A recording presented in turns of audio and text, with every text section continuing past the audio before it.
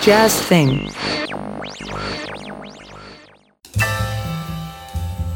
Hello, each episode we take a musical journey inspired by a new or recent release. This week our starting point is the new album by Dinosaur, To the Earth.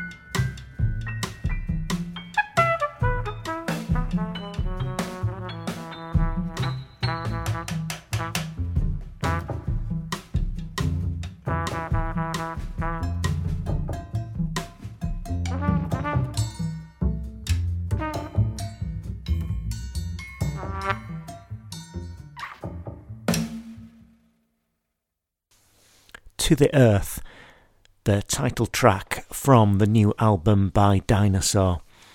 If you're familiar with their previous recordings, it may come as a surprise to hear this being an entirely acoustic album, gone are the synthesizers and some of the cut and paste kind of feel that made those first albums so distinctive. But still there is that interplay between the four members and the reference of folk music, particularly in some of the melodies and some of the harmonies on the album. And they are elements that I think give Dinosaur a uniquely British sound. And that's kind of a question that I'm going to explore in this episode. Is there such a thing as a British sound of jazz? It's a music that came across from America, but has sort of been around the world and been influenced by a lot of stuff since. It's a music that really was a meeting of cultures to start with. So can jazz by its nature have kind of a pure sound, something that identifies it? Is it music that takes on the characteristics of wherever it is played? These are questions I'm maybe largely going to answer just by playing you some music, if there are answers to these questions. This next piece is by Laura Jerd, composer and trumpet player in Dinosaur. This is from her solo album, Jumping In, Stepping Back. This has some of that previous Dinosaur sound to it, and some of those folk influences that I mentioned, but she also brings in classical influences here as well. There's a string quartet on this recording, as well as her trumpet playing, and some of them are musicians, I think Elliot Galvin from Dinosaur as well. This track is called Stepping Back.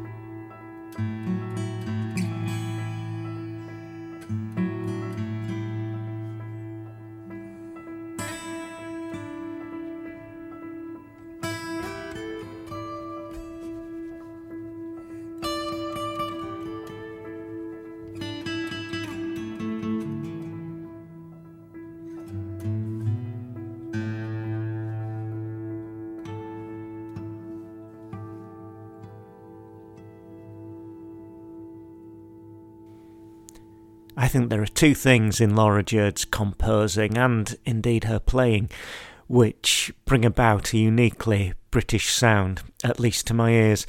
The first of these is, as I mentioned, the borrowing, whether it's always intentional or sometimes subconscious, of the melody and harmony and rhythm of British folk music. In the wrong hands, indeed, if you try to explain that to someone without them hearing the music, it might sound incredibly naff. Yet in her hands, it is always authentic and organic, I think, even with the sort of contemporary sense sometimes of this splicing of things together. It still somehow works. The second would be that, again, to my ears, it evokes landscape. And this isn't sort of some sort of naff, nostalgic, patriotic sense of Britain. This is more the Britain of oak trees, of ley lines, of the films of Ben Wheatley. This is a slightly weird Britain, as the landscape of these isles can sometimes be. I'm going to play you two tunes that take two different approaches to evoking this landscape. One, you could say, a very obvious approach in that it uses a piece of folk music from the north of Scotland, interestingly one which did travel across the Atlantic and become part of the black spiritual tradition as well. It is from Harvey Bruff's Requiem in Blue.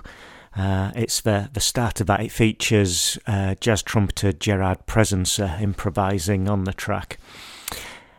And then a piece from a recent album, which you may not have come across, by Greg Fote.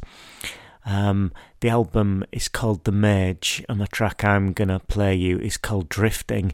The album features some of the current greats of British jazz music, and also some sort of musicians from the library music tradition, to create something that I think is equally slightly mysterious and somehow incredibly British.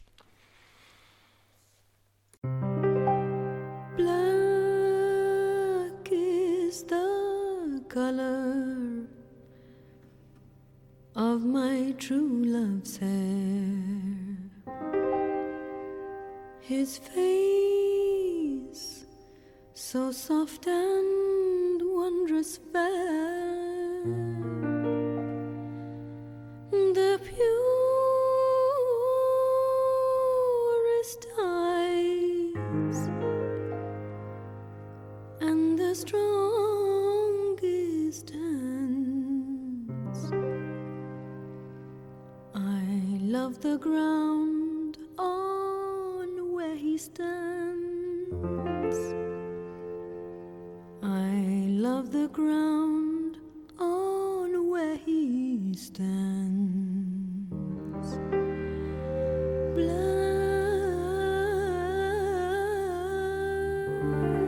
is the color of my true love's hair, of my true love's hair, of my true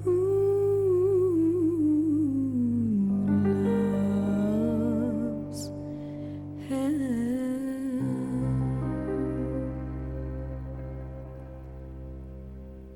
I love my lover, and well he knows. I love the ground on where he goes. If you know more,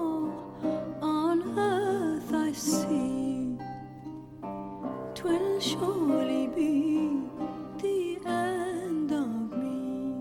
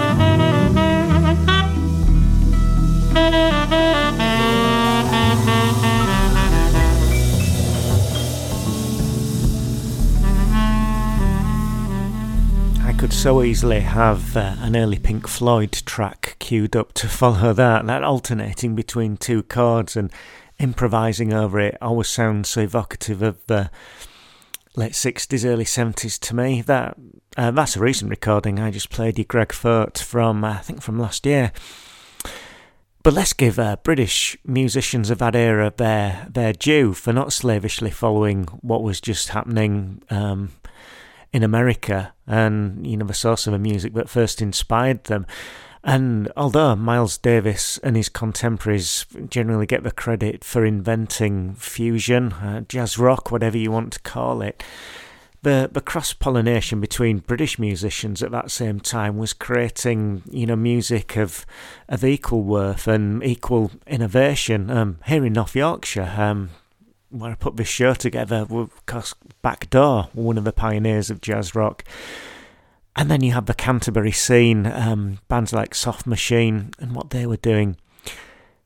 This next musician whose music I'm going to play you, I think in equal parts influenced by that Canterbury scene, and notably by the Association for the Advancement of Creative Musicians in America, associated with the Art Ensemble of Chicago. This is saxophonist and composer and electronic musician Martin Archer, whose music so often sounds like a contemporary refraction of jazz tradition through a northern landscape, I think. I hope I'm not reading too much into that. He's based in Sheffield, where he runs the independent record label Discus Music, which puts out some absolutely stunning music, some of which he's involved with, some of which are other musicians. But this is from his solo album, which came out a year or so ago. It's called, this is intended as an ironic title, Another Fantastic Individual. I'm going to play you a track from this and then follow it with a piece by another British saxophonist whose work, certainly some key albums, again in the 1970s, were irrevocably associated with the British landscape, that is John Sermon. But first, Martin Archer, Behind the Sun. I ought to say, I forgot to mention this, solo album, but lots of overdubs with Martin accompanying himself. Quite an achievement as an album, and some really fantastic music as you're about to hear.